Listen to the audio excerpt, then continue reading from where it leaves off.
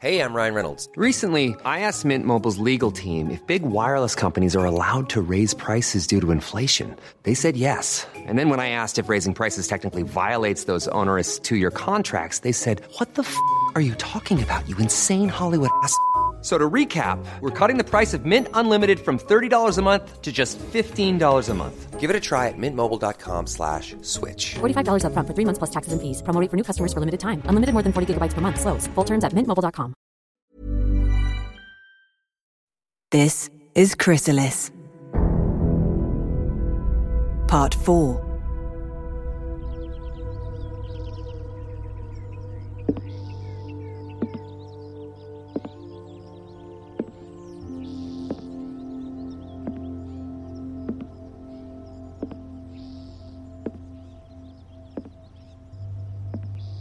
I entered the living room carrying the blanket on my right arm.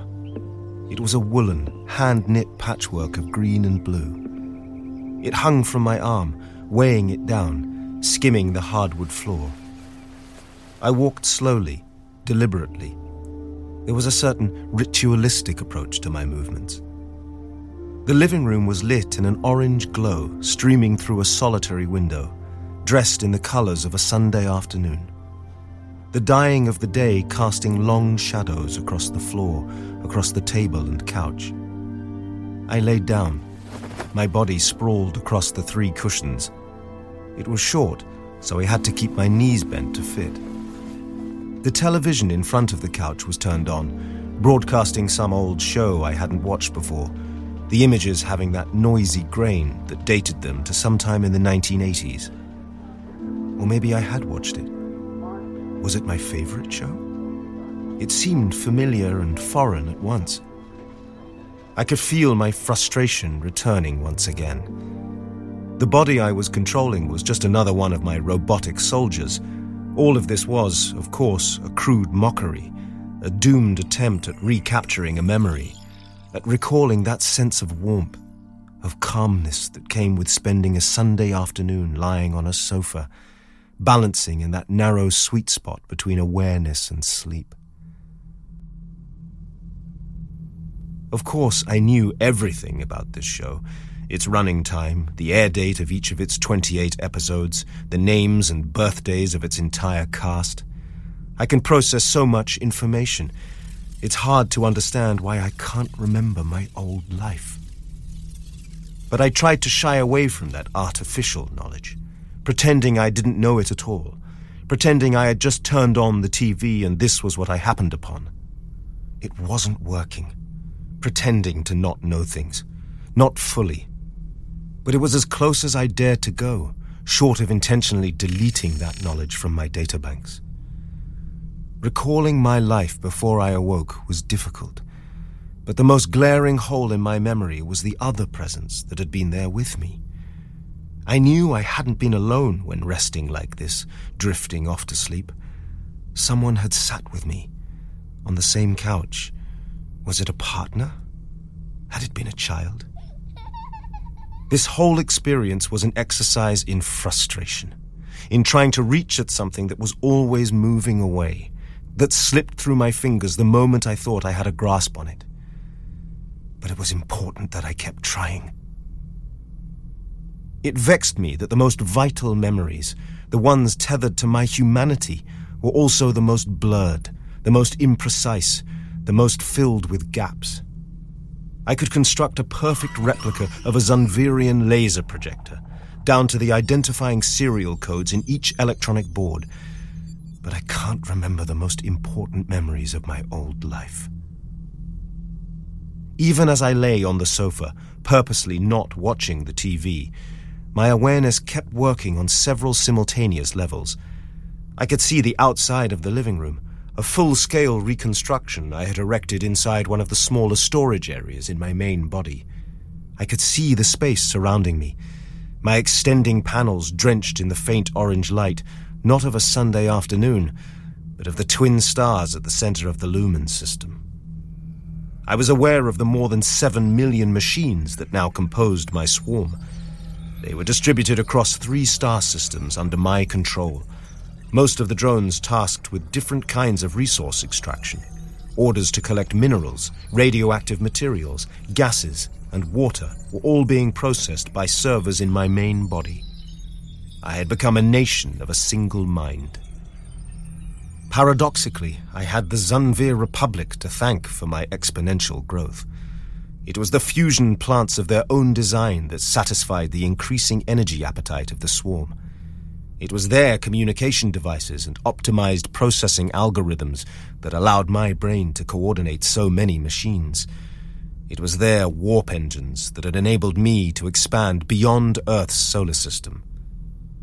And most importantly, it was their past actions, their attack on Earth, that still fueled my determination. They had been aggressive at first, sending their warship squadrons after me. But they hadn't put up a strong enough front, maybe underestimating me as a threat, so it hadn't been hard to prevail. Then they wised up, sending a strong and coordinated attack force after me. Had they done that at the beginning, they could have won. But by the time they had reacted, I was already strong enough to smash their forces. After that, the Zunvirians had shifted to a defensive stance, no doubt grouping around their nearest colony world. It would fall on me to start the next confrontation. All around, my attack force gathered. More than 400,000 offensive drones and assault soldiers. There were so many of them that they looked like a continuous fluid. The machines danced and flowed in tight fractal formations, following complex patterns that weaved them together without ever allowing a collision. They enveloped me like a living blanket, a macro reflection of what was happening inside the reconstructed living room, except this blanket fits. There were so many of them that it was impossible for me to store them in my main body anymore. Transportation and not manufacturing now marked the limits of my attack strength. It became necessary to start building support carrier ships. At roughly 2 kilometers long, each support ship featured a miniaturized version of my own body design, with compartments for carrying drones and soldiers, but also assembly factories, raw material storage units, shield projectors, power plants, laser weaponry, and warp drives. The only thing missing was a mind of their own. Just like the drones themselves, the support ships were under my direct control, an extension of myself rather than separate entities.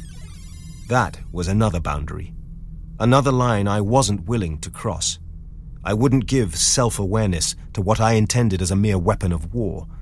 Like the drones, the support ships were disposable too, which meant I couldn't just send my swarm to attack while I stayed behind, safe within my controlled territories. Even the quantum relays weren't perfect.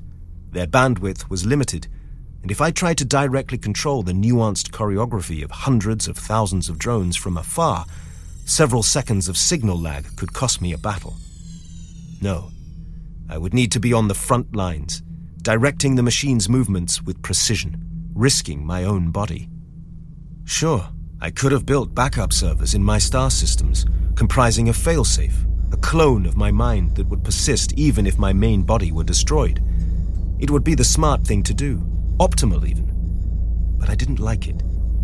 The notion of my consciousness being duplicated, the possibility of encountering a rogue me through some unforetold misfortune. Paranoid? Perhaps. I knew I was putting obstacles in my own way, deliberately falling short of my full potential. But I felt I needed this.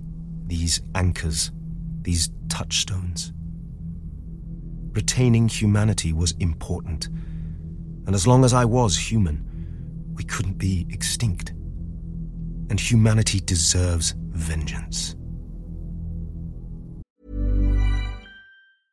Quality sleep is essential. That's why the Sleep Number Smart Bed is designed for your ever-evolving sleep needs. Need a bed that's firmer or softer on either side? Helps you sleep at a comfortable temperature? Sleep Number Smart Beds let you individualize your comfort, so you sleep better together. J.D. Power ranks Sleep Number number 1 in customer satisfaction with mattresses purchased in-store. And now save 40% on the Sleep Number Limited Edition Smart Bed for a limited time. For J.D. Power 2023 award information, visit jdpower.com/awards. Only at Sleep Number stores or sleepnumber.com.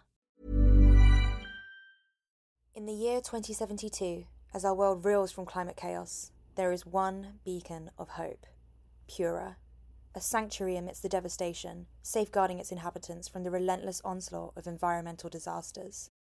Meet Demetria Lopez, the face of Pura's pristine image. But beneath the facade lies a chilling truth.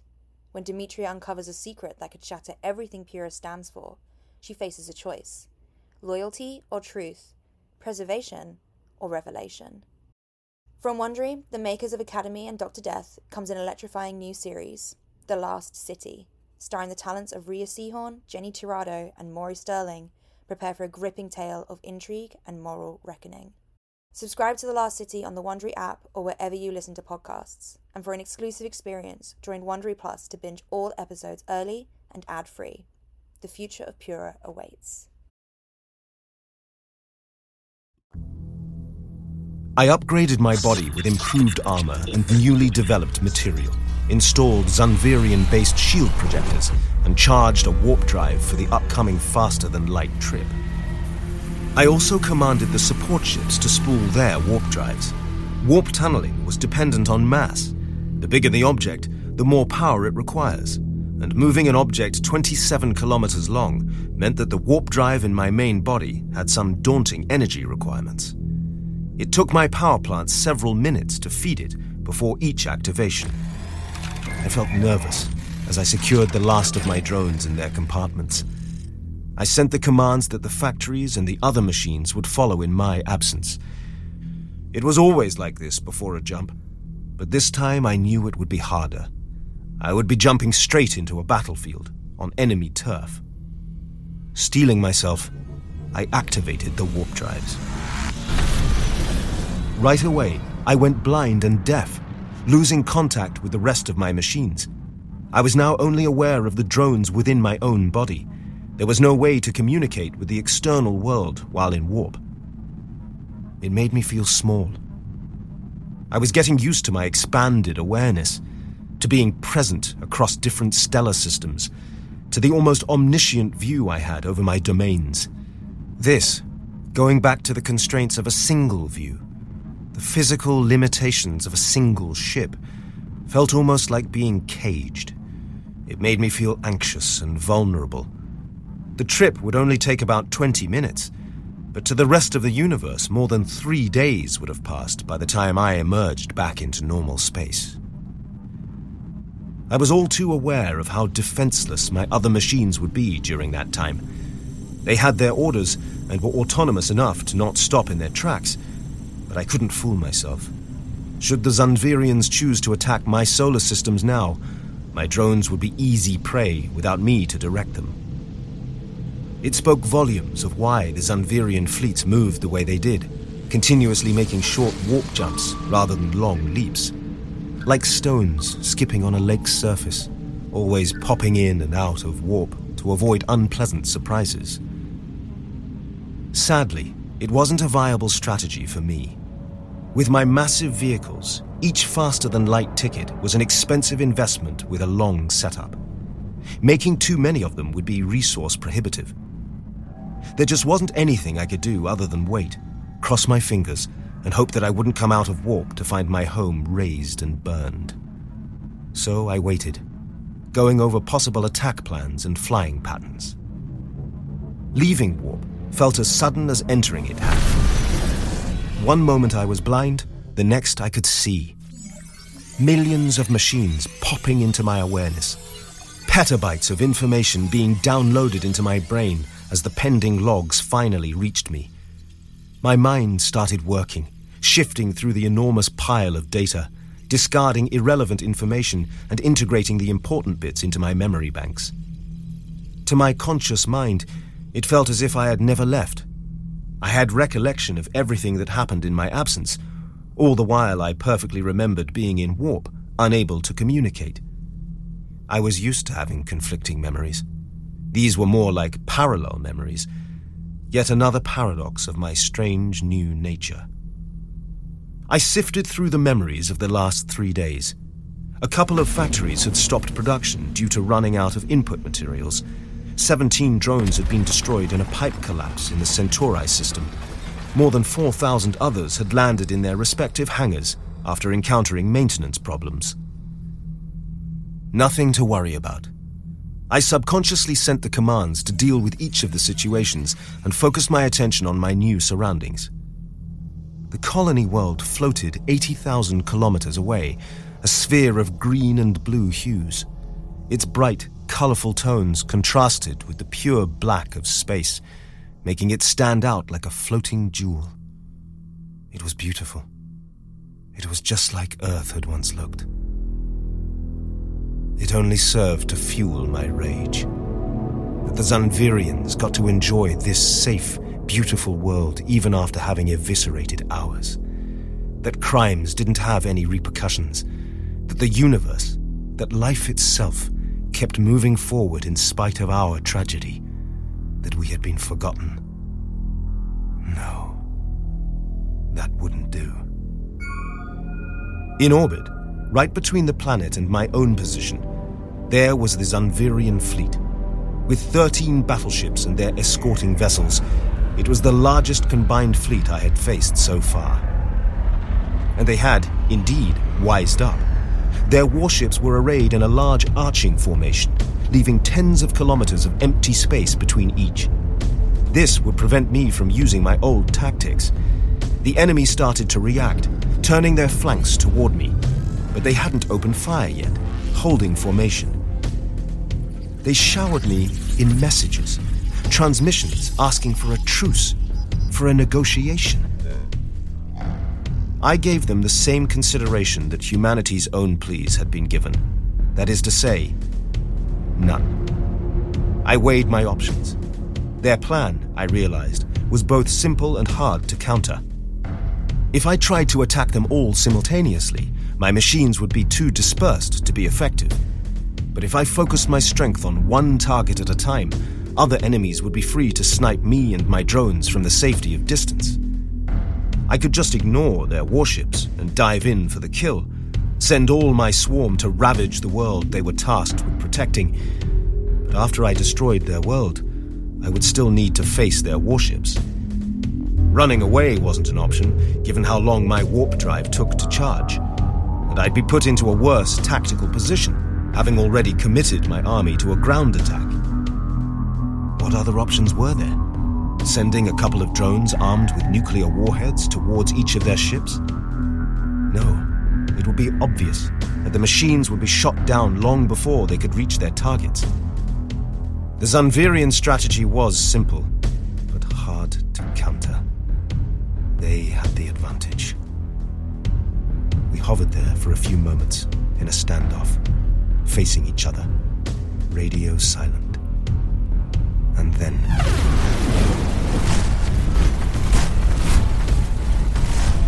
in a blink of an eye, 8 of my support ships popped out of warp by my side. The advantage was mine.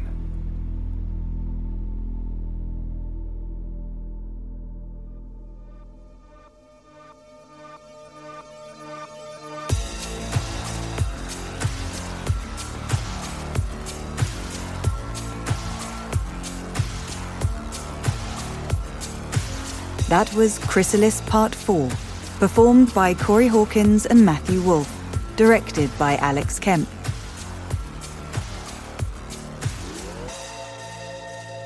Chrysalis was written by S.H. Serrano and adapted by Stephen Michael and Macklin Malogi. Chrysalis is executive produced by Corey Hawkins, executive produced by Stephen Michael, and associate produced by Sarah Newton at Gunpowder and Sky. This season is produced by Toby Lawless at Wolf at the Doors Studios.